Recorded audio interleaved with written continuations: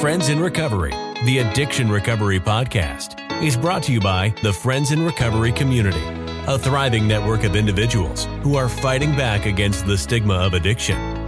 Join our hosts as they speak up about the real issues of addiction, treatment, and recovery.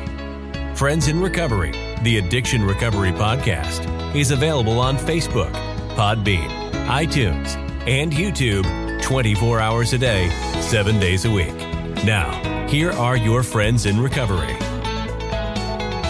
Welcome, everybody, to the Friends in Recovery podcast with Jersey Ed. I'm your host, guys, Jersey Ed, reading from a script, along with my co-host, Buckeye Bambi, and Super Beth. What's up, ladies? My hair. That's Your hair. Man, I have a problem with my hair, too. So I see Dave has almost the same hair that I has. We get up in the morning, it gets a little weird on us. So yeah, exactly. But I'll introduce Dave in a second. He will be our guest today. I'll let you know where he's from. I'm going to keep you guys wondering who he is. Bambi, Buckeye Bambi, you and I have to talk. Oh no. All right. We talk all the time, Ed. I know, but this is serious. We have to talk about Super Beth right now. Oh, right in front of her. The name? Yes. I did put in the show notes last week that it was a question whether we were changing her name or not. Well, that's what I want to ask everybody. Do we change her name to Basement Beth? I like that much better than Super. First of all, it fits you, Beth, okay? Because when you can hobble down the steps, you're there, right? True story. Okay. And I know you're Super Beth. We all know that. I mean, come on. So we want to take a poll, guys. We want to know if Beth is going to be Super Beth or Basement Beth. I love this idea. I think Beth wants to know too. Yeah, Beth wants to know. Exactly. So, well, if you want to give us a call and cast your vote, you give us a call at 800-989-6504. That is our podcast hotline for non-emergency calls. If you want to find out about what we do here, if you just want to talk to somebody, that's the number to call.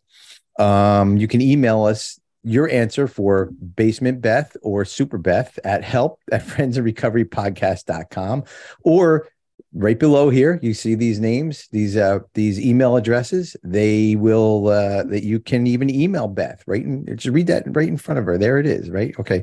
Read that email address and make sure that you vote. Not on the website. The website is friendsandrecoverycommunity.org, because we don't know how to use the website to do shit like that, guys. We have a really nice website. You really do. Don't know how to use it. Like, there's no update. I was just on it before, right? I'm gonna stop here. I'm gonna rant on something. Give me a second, okay? Sorry, Dave, you're gonna have to listen to this. But we have this beautiful website, right? We have a place where you go to see all of our current stuff, what we're doing. We have meeting lists, and none of it's updated.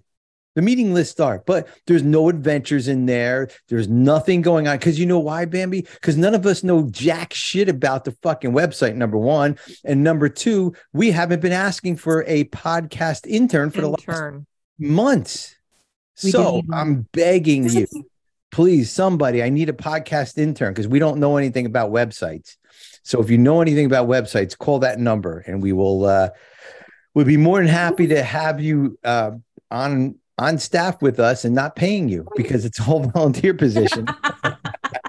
And wait, hold on. The phone's ringing. Wait, hold on. It's ringing like crazy, guys. Anyway, so that's my rant for today. Back to the show.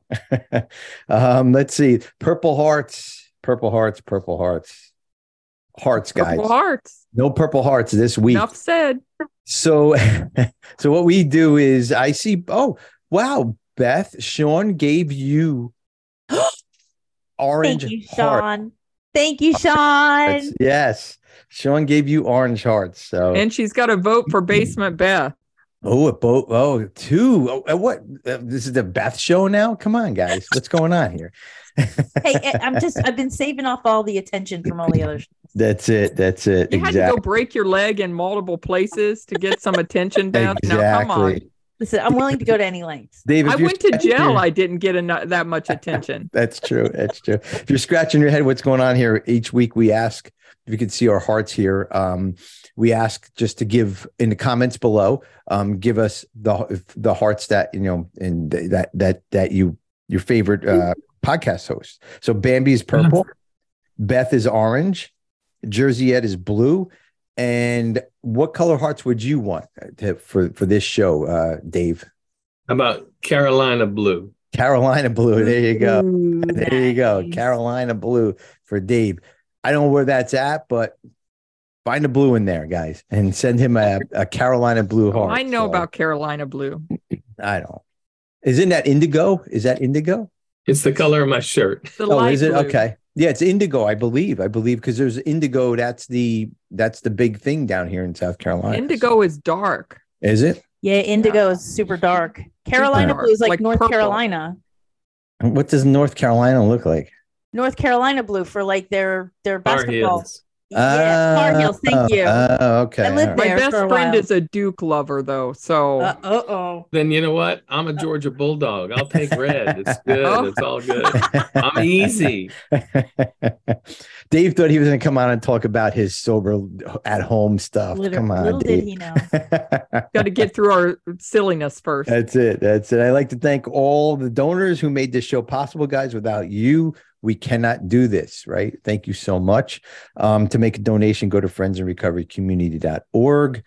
Also, if you want to find out about the Fire Network, go to the same website, scroll through and look for the Friends in Recovery, or look for the Fire Network and join our Fire Network. If you have a podcast or you're creator of something on something, whatever, just go to the website or email Carl from SoberPod, info@soberpod.com, and he'll tell you all about it. Don't even ask me about it. So anyways, today's guest, as you guys can see, is Dave Gerber, owner of Sober at Home. Dave, we will get back to you in a moment. We still have to be silly a little bit here, so stay tuned for some amazing recovery when Dave comes on, because God knows we're not supplying that right now. Yeah. Here's my favorite part of the show, ladies, is the sober shout outs. I like going around the room and just asking everybody for sober shout outs, because we work hard in our recovery, and so does everybody else. And I think people should be recognized on here, hands down, 100%. To all 4 viewers, we should have going out is sober shout out. So I know Bambi has a few sober shout outs, Bambi. I have 2. I have 2 really important ones. So not that they're not all important. They are all important, but 2 of our friends in recovery. The first one is Ann F., and she is my sponsee. And she has 1 year today. And March 1st is when we're recording. So Ann, March 1st, the day we record. And then another friend in recovery, Billy A., has 2 years on March 2nd. Billy, and isn't she going to host a meeting for us soon? She is going to host on Fridays. All right. Congratulations.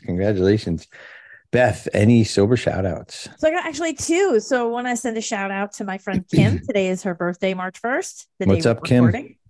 And also to my friend Happy Sean. Birthday, Sean. He gave me a call this morning, and I get to see him tomorrow morning. So I'm very excited. Who, Sean E? Yeah. And he gave you hearts. And he gave you hearts. I know. I love Sean E. He's amazing. He's a good guy. I spent a weekend with Sean a couple of weeks ago. He did the polar plunge. Is that what you called it? He did. Yeah, it was the cold bath, the ice bath. Yes. He went camping with us. So we did leave our clothes on, I promise. It was too cold. I told you the show was going to go bad. A quick social media update. Don't forget, we have twice daily AA meetings on Zoom. You can find them at our website, friendsandrecovery.org. Click on the meetings and click on the day you want to go. Click on the meeting and you'll go in.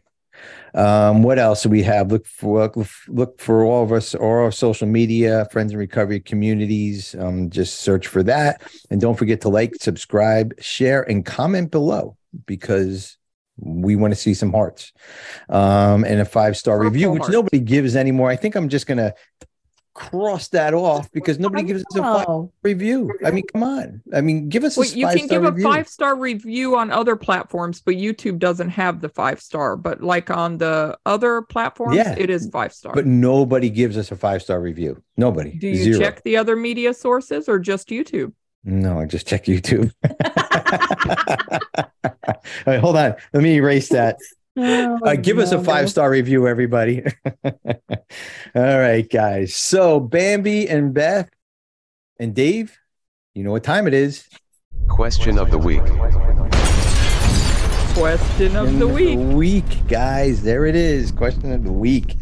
So the question of the week this week, everybody, and Dave, we would like you to chime in if you'd like. If not, you can just tell us to pass or whatever you guys use in New York for language. That's up to you. The question of the week is, which do you listen to the most, your heart or your brain?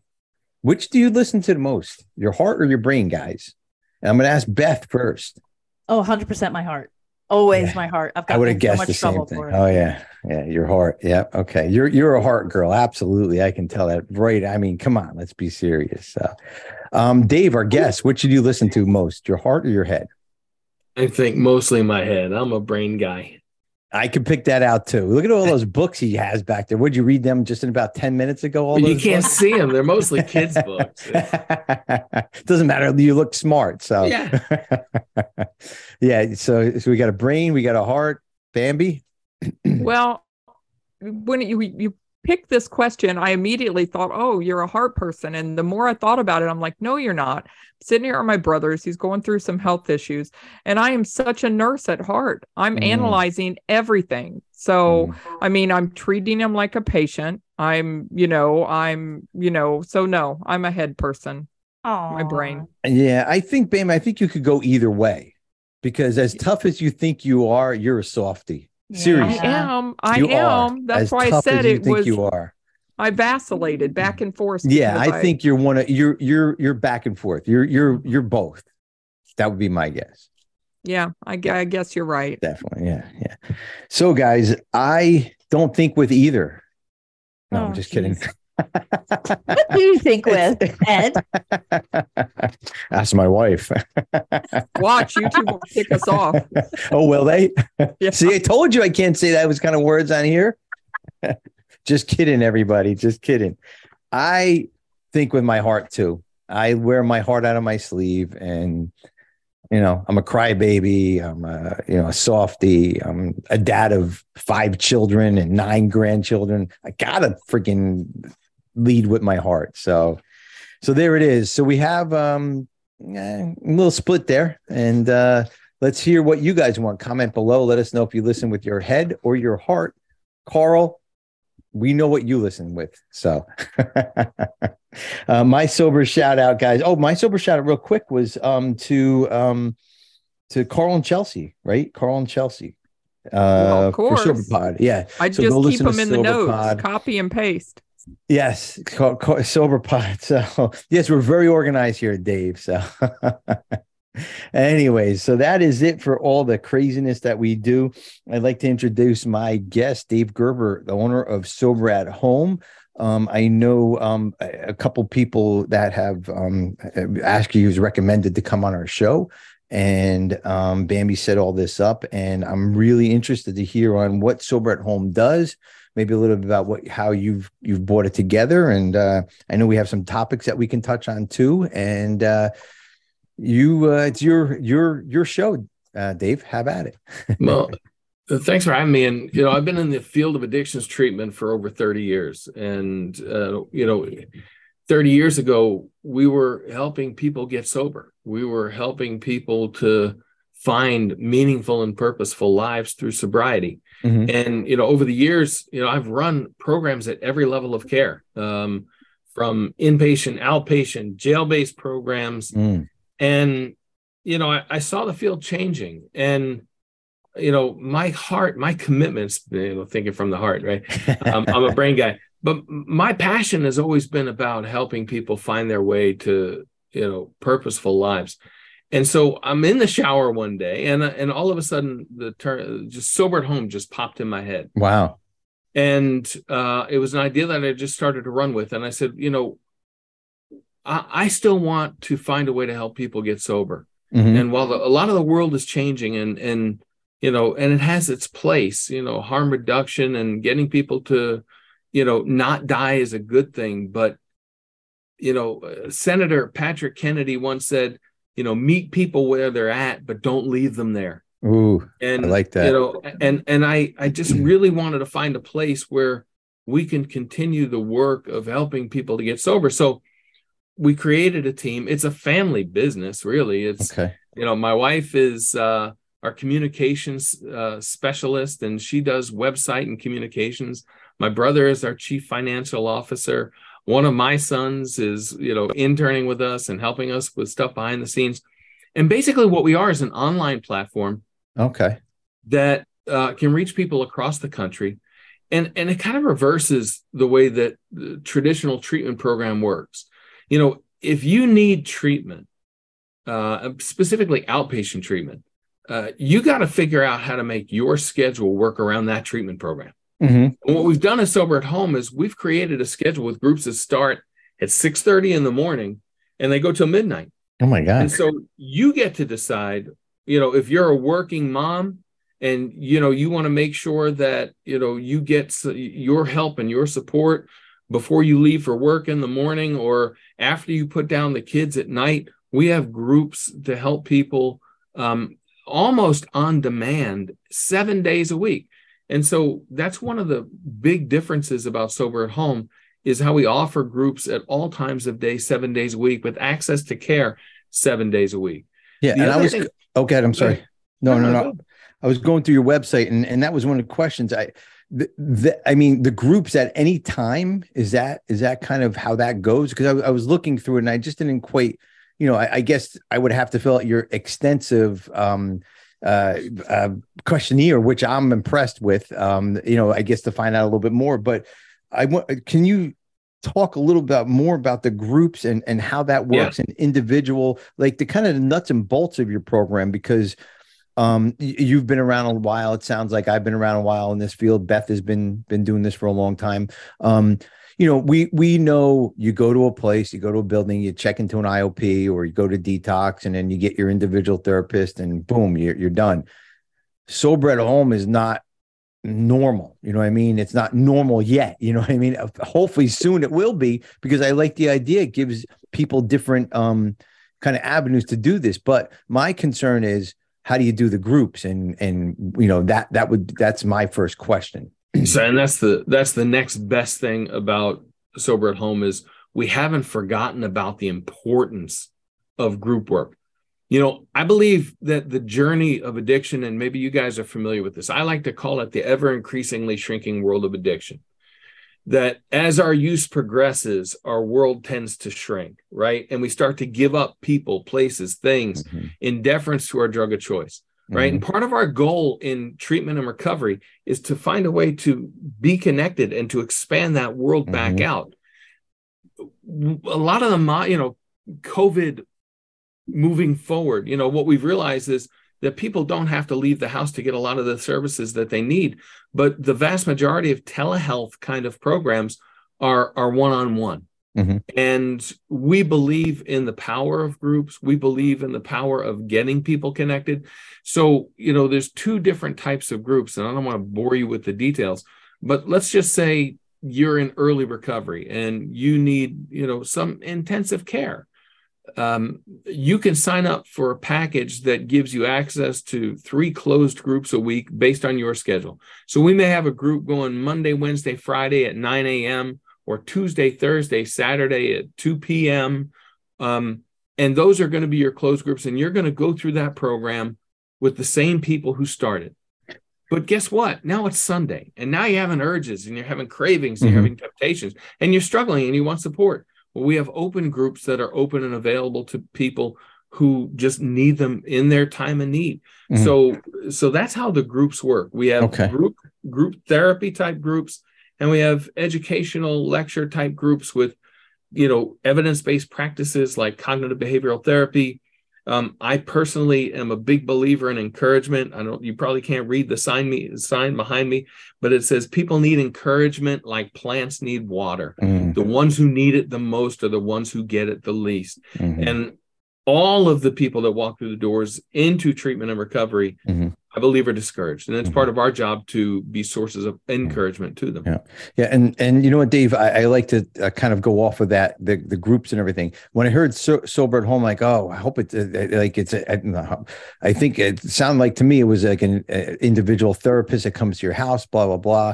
That is refreshing to know that there are lots of groups, because to me, and ladies, just, if you chime in here, but to me, groups saved my life for a couple of reasons. Number one, I felt part of something. Number one, I didn't have to just sit in a room with somebody and tell them my deepest, darkest secrets. And are they staring back at me? Number two, in a group, I hear people's deepest, darkest secrets sometimes. So I know I'm in the right room. And number three, everybody in this room is just like me. I'm not sitting across from a therapist, kind of analyzing me and give me a group any day, hands down any day. Of course, I do my one-on-one with my therapist, but I would take a group 10 times a day over, in one-on-one individual therapist. I think it really works because I know I can identify with that. Ladies, anything about how does that work? I love the model. Like, how does that work? Does it work with insurance? Is it self-pay? Yeah. So great question. We are a self-pay model, and there's a reason why we're not taking insurance. There's a reason why we're not licensed by New York State. I've been doing this for 30 years. I've been helping people for 30 years. And now we have people saying, you have to do this, or you have an insurance company saying, you've got to, what is medically necessary. And so they tell you can only do treatment for this long a period of time. Sober at Home is something that is in many ways very much self-directed, and you can decide how long you want to be in care for. But self-pay. So how much is it? Think of it as like a gym membership, right? Let's say you go to a gym and you're paying $100 a month to go to the gym. If you go to the gym once, then you know that each session costs you $100.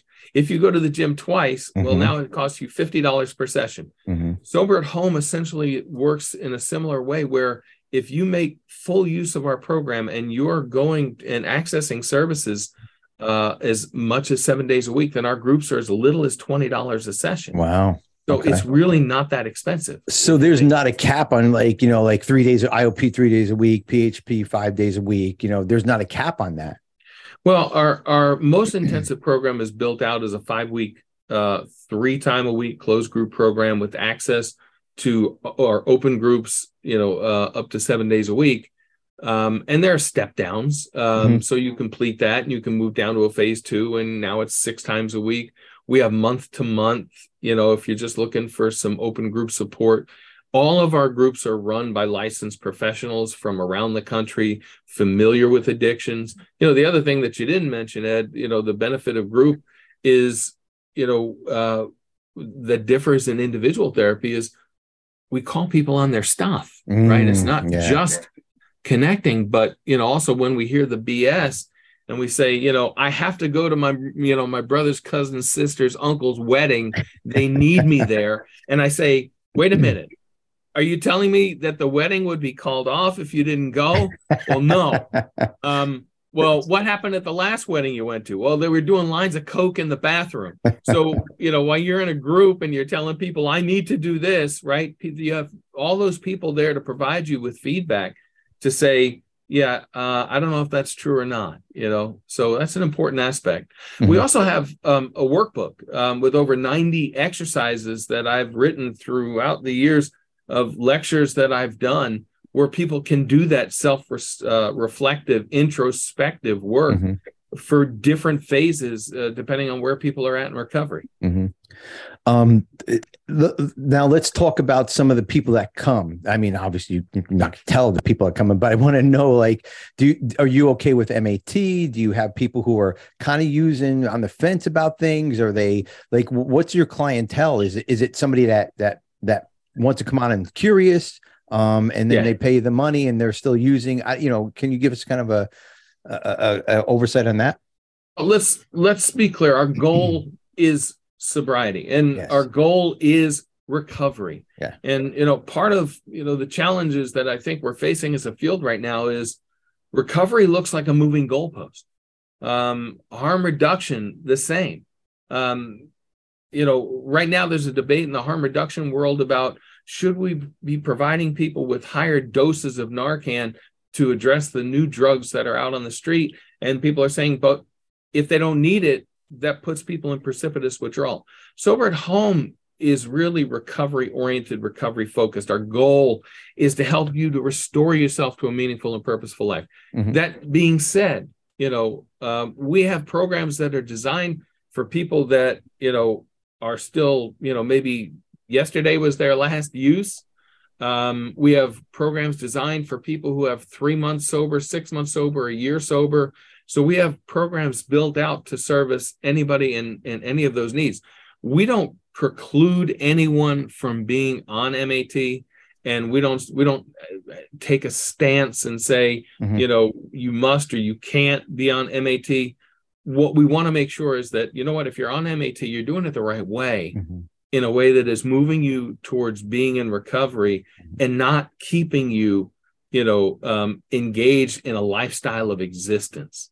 So we are not a medical program. We are not a replacement for inpatient detox or, medically supervised inpatient rehab programs. However, that being said, we might be a program that someone might go to before they come to needing that program, or we might be the perfect program for someone coming out of one of those inpatient programs that, guess what? They do have jobs that they want to go back to. And they don't necessarily want to go to a brick and mortar place where, there may be stigma associated with going to those programs, or, some of you guys are familiar, and maybe some of your listeners are familiar with, what's going on at a lot of these outpatient programs where there are people in active addiction or there are people selling drugs outside of these facilities. And, it's not necessarily conducive to someone who really wants to be sober. These aren't necessarily conducive environments to someone who wants to get sober. Yeah. So Dave, do you have people like on your staff as far as like for the medical part of it? So if someone, like when I was trying to get sober at home by myself, but I realized I needed to go through that detox process first. Is there someone that would at least guide them to say, hey, let's try to get you into a detox first, and then we can start your program? Or yeah, I mean, it's the challenge when you're a national program and not a local program. If I get somebody calling me from Boise, Idaho, they're like, I need detox. I might not be the best, purveyor of knowledge for the Boise, Idaho area. But we do have links to different sites on our resources page that can help people get connected to those levels of care. But we do not claim to provide medical services. Okay. Oh, do you have like your therapists, are they licensed, or is this like a peer-to-peer type program? No, all of our staff are licensed, either addictions counselors, mental health counselors, social workers, but all who have experience in working with people with addiction. Okay. And we have people from New York to Louisiana. Okay. All right. I want to go back to something you said in your last conversation. I want to talk about harm reduction. And we hit on it a little bit. I'm going to be honest with you. Harm reduction isn't my thing, right? It's not what I do. I'm abstinence. But who am I to say what you want or what you want or what you can do, where you're at in your recovery. I'm not that person to do that. I can take care of me. I don't want to point the finger at you and say you can't, do harm reduction. And I think harm reduction, because of what's going on in this world in the last, 5 to 7 years that all this shit came down, maybe 10 years now. I think harm reduction is wonderful. I really do. And I think more and more treatment centers, more and more therapists, we should be talking about this a lot more. And I know you just kind of spoke about it a little bit more, but so you're okay with somebody on methadone or somebody that is using, Suboxone. Now I'm guessing it's because of, they have to be by a doctor, or they have to be seen, the proper channels. Can you elaborate a little bit on that and about that piece? Yeah, I mean, if you are on a medication-assisted therapy and you are committed to a program of sobriety, and you are working towards becoming that fully functional individual, then I agree with you 100%. Who is anybody to judge? Yeah. My bigger concern with harm reduction is that line I gave you from Senator Kennedy, right? We're really good at meeting people where they're at, but if we're only allowing people to survive and avoid death, there's a journal article that came out recently that said only 25% of people that are using Suboxone or buprenorphine are misusing it. Right, I want you to think about that for a second, right? Let's just, I think the number is probably higher, because I know that, having worked in, a variety of settings, and when I asked my population, how many of you were on Suboxone and how many of you that were on Suboxone abused it, that number is closer to 80 to 90%, right? Wow. So, but let's just assume for a second that only 25% are abusing it. Now we're also looking at, and again, we talk about these moving goalposts, saying, well, doctors have to have these waivers. They have to sign up. We want to eliminate these barriers. So we want all doctors to be able to prescribe Suboxone. Well, do you think that might help increase the number of people that might be potentially misusing it? Because the people that are misusing it are not only getting high, but they're selling it. They're selling it on the streets for heroin. So if you're using it appropriately, terrific. I'm in favor. I'm a much bigger fan of injectables, right, that aren't going to be sold. And, there are three primary medication-assisted therapies. You've got methadone, okay? And, methadone is still considered by many the gold standard of medication-assisted therapies. Where else in life, methadone was created in the 1950s. Where else in life do we say, that thing we created in the 1950s needs no improvements? That's the gold standard, right? And I believe methadones were created for pain management and not opiate use, opiate control, whatever it is. Yeah. So if I'm not mistaken. But let's also take a look at the potency, right? Everything starts out by being compared to morphine. Heroin is 3 to 5 times more potent than morphine. Methadone is also 3 to 5 times more potent than morphine, but because it's a medication, and if we take it as prescribed, it reduces risks of communicable disease, reduces risk of overdose. It's predictable. Buprenorphine, Suboxone, is up to 40 times more powerful than morphine. Wow. So it is a really powerful drug that we're giving people. And so when people do misuse it, it's potentially dangerous. And, when Sober at Home is all about helping people, and what the government and what the drug manufacturers are doing is they're saying, as long as people are on these medications, in New York State, they say, if they're not attending treatment and your doctor's prescribing them Suboxone, just keep prescribing. To me, that's dangerous. To me, that's unethical. And to me, that's not really helping people. The one drug that we don't talk about a lot in harm reduction is Vivitrol. And I'm really puzzled as to why we don't talk about Vivitrol more. And if you're not familiar with Vivitrol, Vivitrol is an opiate blocker. So it blocks opiate receptors and prevents people from getting high.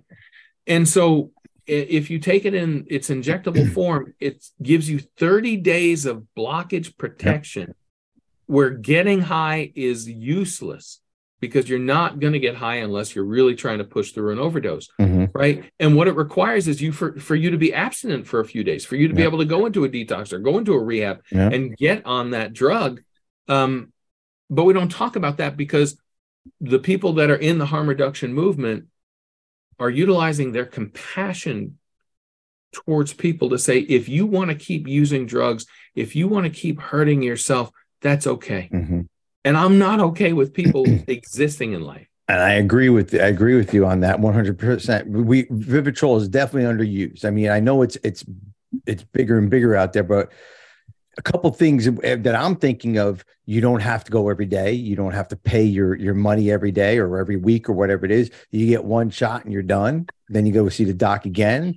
These especially methadone, it's big money. It's definitely big money, and I'm not saying that every company out there is doing that.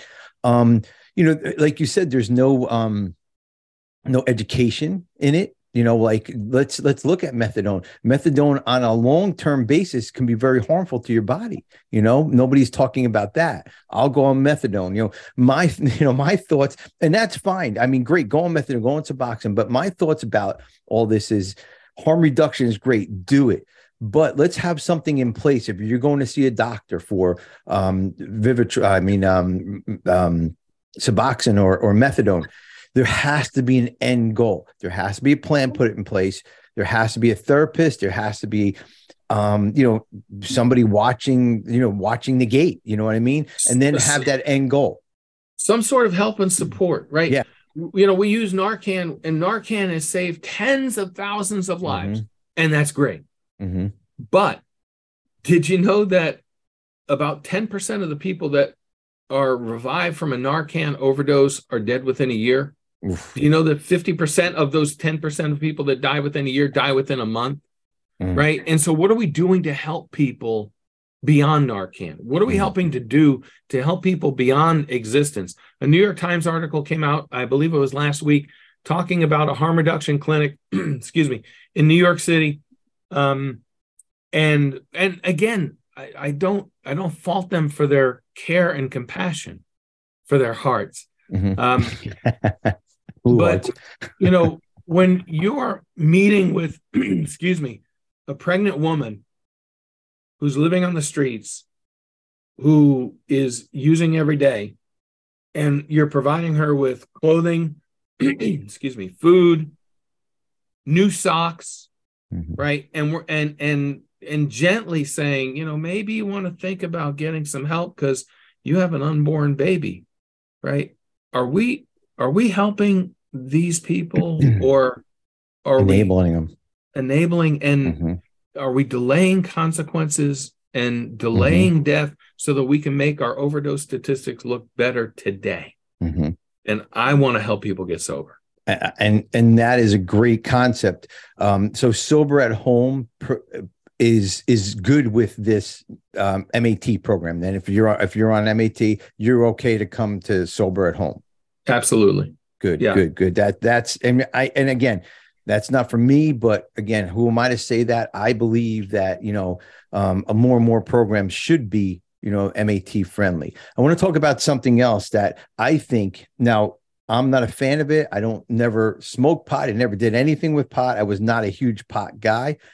But what's your thoughts on using pot? The legalization of pot. I know New York, right, is now legalized. New Jersey now, Massachusetts. All these states are after Colorado went and seen all the money going. Why not? Let's make some money. That's number one. Number two, my thoughts again. Pot is much easier on the body. I may not be just as on the brain, but there's a lot of good uses for marijuana, like for anxiety, for medical reasons. All medical reasons. Yeah. If people with cancer, they smoke pot to eat, and this is Bambi's wheelhouse here because she's the nurse in the bunch. But what's your thoughts on all that? All right, let's get ready to rumble. First of all, we talk about marijuana like it's this all natural herb. And the reality is that the legal marijuana that's being consumed today is nothing like the marijuana that people were using and consuming back in the 1960s and the 1970s. The average level of THC, the substance that gets you high in marijuana back in the 60s and 70s, pretty much topped out at about 5%. In many of the products that, in the ways in which marijuana is used today, we have THC levels of over 90%, in some cases almost 99%. The comparison that someone made is, if you were trying to get caffeine into your body, right? Comparing the marijuana of the old days to the marijuana now is like the difference between drinking a 20-ounce Coke for your caffeine and drinking 33 grande cappuccinos from Starbucks. It's not the same. Yeah. So when we talk about this as this natural, safe alternative, right, then we have to talk about the fact that there's a 1,375% increase in the number of emergency room visits for children who are being exposed to these edibles. A new CNN article that came out yesterday, a few days back, that said that daily marijuana smokers are 34% more likely to develop arteriosclerosis. Okay? Now, keep in mind that the number of daily marijuana smokers has increased tenfold since the 1990s. So when we start talking about it being not as hard a drug, or we talk about it being, not harmful, you talked about anxiety, but the reality is Dr. Nora Volkow, who heads up NIDA, talked about anxiety and marijuana and said, when we start taking a substance to deal with anxiety, and we take, let's say, marijuana, for example, we become dependent on that marijuana and lack the coping skills to deal with anxiety otherwise, making us more likely to become dependent on marijuana, making us more likely to become daily users. And marijuana users are 2 times more likely to go on to have opioid disorders. In the state of Colorado, which is, we all like to punch around Colorado, right? Everything the marijuana lobby told us turned out to be the opposite. They told us that, we're going to make tons and tons of money with marijuana. And that's really the only reason why people would really choose to legalize it, other than the lobbyists that just want to see people have access to it. Well, the most marijuana accounts for in the state revenue budgets of any state that has legalized marijuana is just over 1%. And it's costing over 4 times as to treat the consequences of marijuana, right? That's not really cost effective, right? Colorado is number 1 in the nation in car thefts. They're number 2 in the nation in property damage. They have over a 20% increase in homicides. They've moved up 7 places on the national list of overdoses of opioids. And we can blame fentanyl for these overdoses, but guess what? Every other state is dealing with fentanyl as well.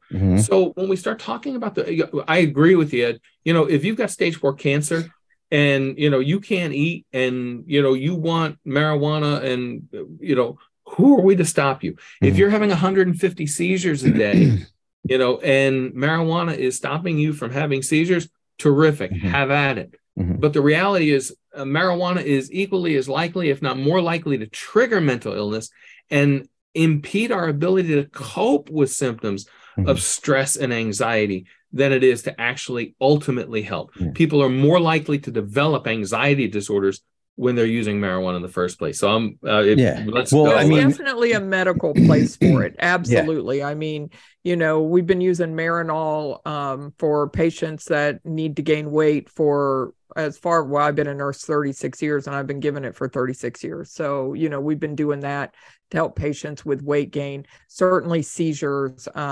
pain reduction, there is definitely a medical place for it now. Personally, I think that if you're going to claim to be sober, you need to be sober unless there's a true medical reason. And it is very easy to get a medical card nowadays for reasons that are not true reasons, but there's definitely a medical place for it. Well, you know what? It's interesting. And you talked about anxiety. The state of Pennsylvania is one of the only states in the country that legalized marijuana for a standalone anxiety disorder. You know what they came to find? that there are more people with an anxiety disorder in Pennsylvania than any other state in the country.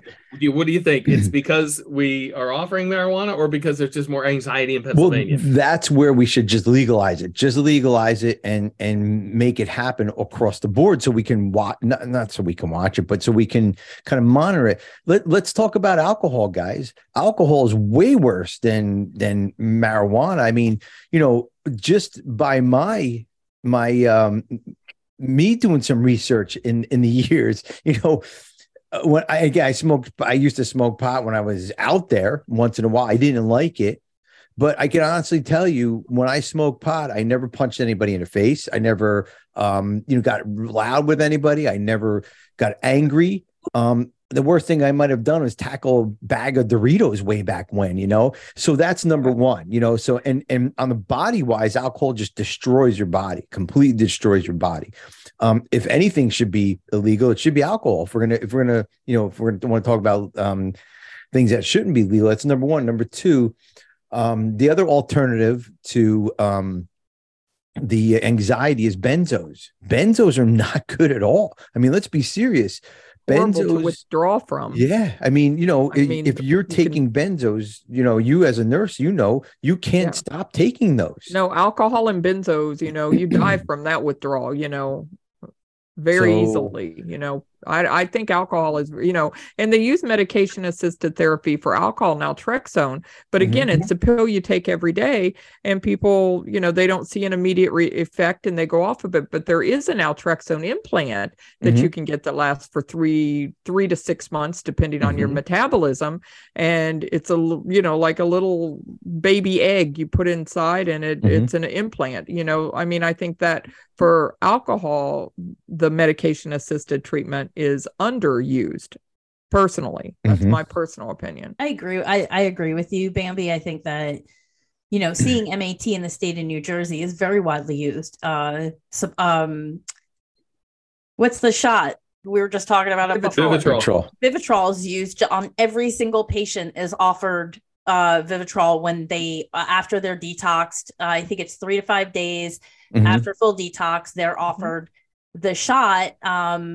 And we've watched miracles happen from that. I think that Suboxone is an appropriate MAT form, anywhere between 9 and 12 milligrams a day, anything over that. And obviously that's dependent on body weight and all of that stuff, which is more Bambi's kind of place. But, these are all really wonderful MAT, but MAT is not harm reduction. Harm reduction, and I think we kind of got off track here, is that if somebody's doing 20 bags a day of heroin and they decide that smoking pot every day is a good remedy for that, that's recovery. That is the definition of harm reduction. Doing something that is less harmful. Does marijuana cause anxiety and paranoia? Yeah, absolutely. And given to a chronic alcoholic or a chronic drug addict, yes, they're going to chronically use it. But harm reduction is really looking at each individual, meeting them where they're at, not dragging them to something that we think they should be at, but offering them support, no stigma, and some normalization to doing their best in that moment, and allowing them the space and grace to come to their own awakening, right? Yeah. So it's like when you talk about harm reduction and then you start to classify what is and what isn't, that's not harm reduction anymore. That's what I want for somebody to be doing instead of. And that's how we started off with, it's not what I want, it's what somebody else wants. Right. And that brings us back to Sober at Home, Dave. All this stuff, and this is a fascinating subject, and all that stuff. And I love the dialogue. And we're gonna have to wrap it up here in a minute, but. So everything we just talked about, is Sober at Home okay with that, as long as they're moving forward and getting the help, like Beth said, meet them where they're at? Is that what you guys do? You meet them at where we're at and not leave them there. I like that. I love hearing that. Don't leave them there. And that's what sounds like what you guys are doing at Sober at Home. Yeah. Our goal, again, going back to the core of who we are, right? And that is helping people restore meaningful and purposeful lives. Yeah. And, if, you are there's a difference between, I was using heroin every day and now I'm smoking marijuana and I'm living in my parents' basement at 38 years old and I don't have a life. Then, I would disagree. And I would say that's not really recovery. No. What is recovery? It's biological, it's physical, it's emotional, it's spiritual, it's having meaningful relationships, it's returning to the workforce, it's having money in your pocket. So, we want to help people restore those types of lives. And, and Beth, can I push back on you just a little bit? Absolutely. You seem, I don't want to pretend to know you or your family circumstances, but, if you found out your mom had cancer and, and the doctor said, there's great news. We've caught this and we can cure this, radiation and surgery and your mom is likely to be cancer free. And your mom says, yeah, what can you help me to do to just be more comfortable? That's her choice. And 100%. I see exactly where you're going with this. And it's her choice. And I appreciate your perspective on that, but I can say that the vast majority of people in my experience would say, Mom, you're getting that, surgery. We want to have you. My mom would get the surgery. Your mom would get the absolutely. Can you hold her down? Yeah. But if that had the been reality, 100%. But the reality is that nobody else is angry with the cancer person who has cancer. Whereas and this is my point, when you're talking about substance use disorder, by the time they're reaching out for help, they've already burned every single bridge. And the only reason that they can find and muster up the courage to ask for help, even with the harm reduction model, is that they've literally tried everything else, right? They've burned every means of human aid, and are left in a lurch. So when we look at harm reduction and they're only smoking pot and they're living in their father's, basement and they don't have any relationships, that's called a beginning. And if at what time they choose to say this isn't enough for me, then they are responsible, right? We are each responsible once we turn, whenever you think a person turns as an adult, you know what I mean? Whatever, 13, 18, 25, all very valid, means of becoming an adult, depends on who you are. You're responsible for your entire life. And my experience in working with substance use disorder for many years is that when you shove something down somebody with substance use disorder's throat, they immediately reject it. So my experience with following and reading the studies from abroad in countries that have completely legalized drugs and have completely taken a completely different turn on the entire pandemic than we have, what was found is that when we break down stigma, when we break down lack of communication, when we help people find purpose, they want to stop using. So can I make one more point, Ed, before you move on? Yeah, go ahead. No, go ahead. Because we do have an example right here in the United States, and it's the state of Oregon. And in the state of Oregon, what they've done is they decriminalize heroin, they decriminalize methamphetamine. And what they've done is they said, what we're going to do is we're going to put more money into treatment.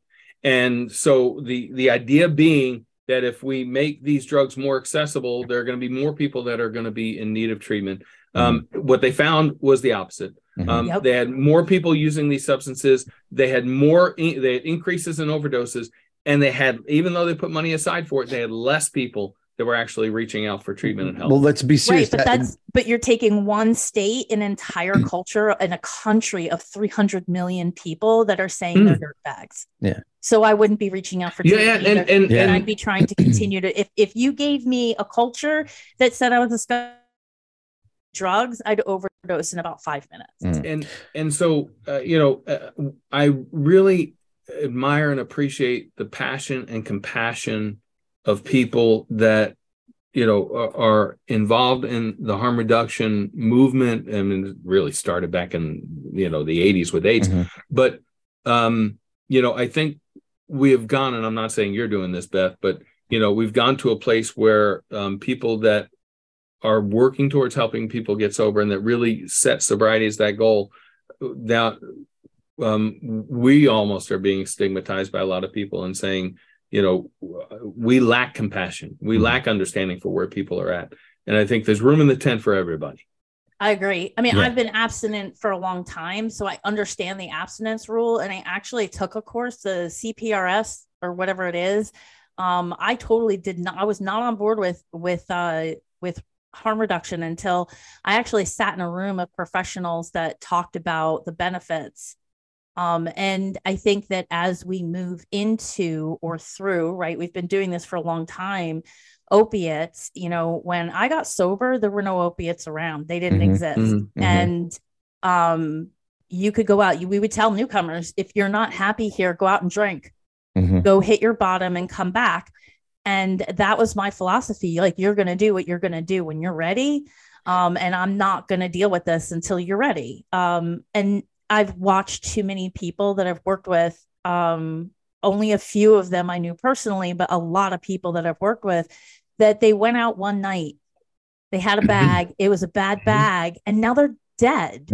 There's just no coming back from that. Well, the problem that's is what sold me on any form of harm reduction was the landscape that we now live in. Sometimes you don't get a shot after tonight. Like, tonight's your last shot. That's it. The last time put it in your arm. That's the the thought on I was going to say harm reduction. That's the thought on this disease, right? This disease is cunning, baffling, and powerful, right? That cancer, I would jump on it for my mom in a heartbeat. But do you know how many times I get a phone call from a parent saying he's using, he doesn't want help? Like that is a disease still, and we're not wrapping our heads around it and understanding that these people, and me included, all those years ago, we don't have control once we're in our addiction. When we can break out of it, when we can snap out of it, and you probably see this, Dave, at Sober at Home, we have that moment of clarity where somebody can grab us and pull us out of that addiction for a moment and put us somewhere safe for that moment. And then we can kick and fight and scream in that safe place, but it's a safe place. And then we can relax a little bit, 30 days later, I might be able to do this, right? Sober at Home, I might be able to do this, follow through. Now I'm at Sober at Home, 60 days later, I could do this, 10 years later, I'm doing it. 20 years later, I'm doing it, because Sober at Home, because somebody understood. But majority of the people out there, exactly what Beth said, and this is just my opinion, think that people with a drug or alcohol problem, no, I shouldn't even say drug or alcohol problem, with a drug problem is a dirtbag. Now, I know we said we're going to close, but you got me going. I'm sorry. Let's take a liquor store, right? The sales executive goes in, he makes $200,000 a year. He buys his fancy bottle of whatever the fuck you drink and you'll get fucked up on. You go home, drink it, and you beat the shit out of your wife. He gets dressed back up in the morning, puts his tie on, has a hangover, pops a couple fucking Advil, maybe a Benz on the way to work. Hey, Mr. Jones, great sales job. Oh yeah, that guy's the outstanding citizen, blah, blah, blah. Goes back home, beats the shit out of his wife, drinks again. That man is just as bad as the person that's stealing from everybody else. He has no control over because of the addiction. Just because it happens behind closed doors and he's wearing a suit and tie and he drives a BMW doesn't mean that he's not exempt from this. And that's kind of where I think this is going.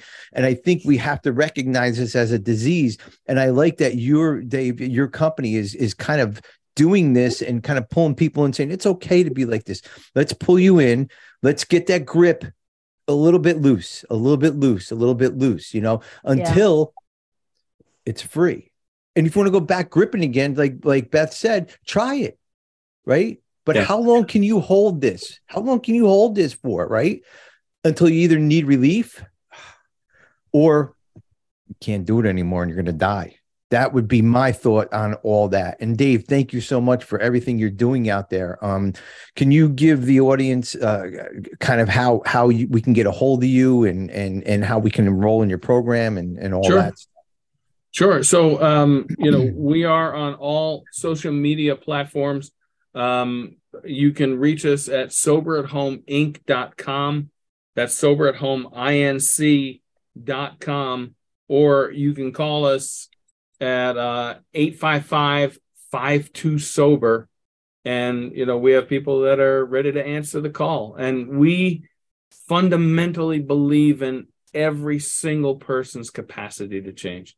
So, if you'd like more information, please visit our website, soberathomeinc.com. Call us 855-52-SOBER.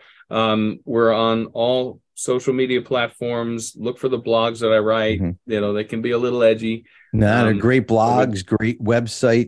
It's well put together, as far as all that goes, and just just another look at how we can stay sober again. That's what we do here. We want to make sure that we have all this, from sober at home to detoxes to interventionists to whatever it is, that we get this chance to help everybody, like you said, Beth and Dave, from all walks of life, from every part of it, even the medical side of it, like Bambi was speaking earlier. We want people to get help, through this when they can and how they can, if that makes sense to everybody. Ladies and gentlemen, great show. Dave, thank you for being a guest on here. I love controversy. I love getting shit stirred up. I love sides pushing back. I love it all because you know what? Everybody's opinion counts, and everybody has an opinion, and everybody needs to kind of voice that. And, Dave, I think, what you're doing is amazing out there, and keep up the great work. Please, guys, give Dave a call. If you're struggling with any problems, they're there for you guys. And as you can hear, they're open to just about anything, and they're going to help you get, like Dave said, on the right path, whatever that path might look like. So that's it for the show. Dave, thank you so much. And thanks for having me. Stay sober, everybody. Thanks, David. This concludes this episode of Friends in Recovery, the Addiction Recovery Podcast. Follow us on Facebook for past shows and updates, and enjoy free access to twice daily support meetings. Friends in Recovery, the Addiction Recovery Podcast, is available on Facebook, Podbean, iTunes, and YouTube 24 hours a day, 7 days a week.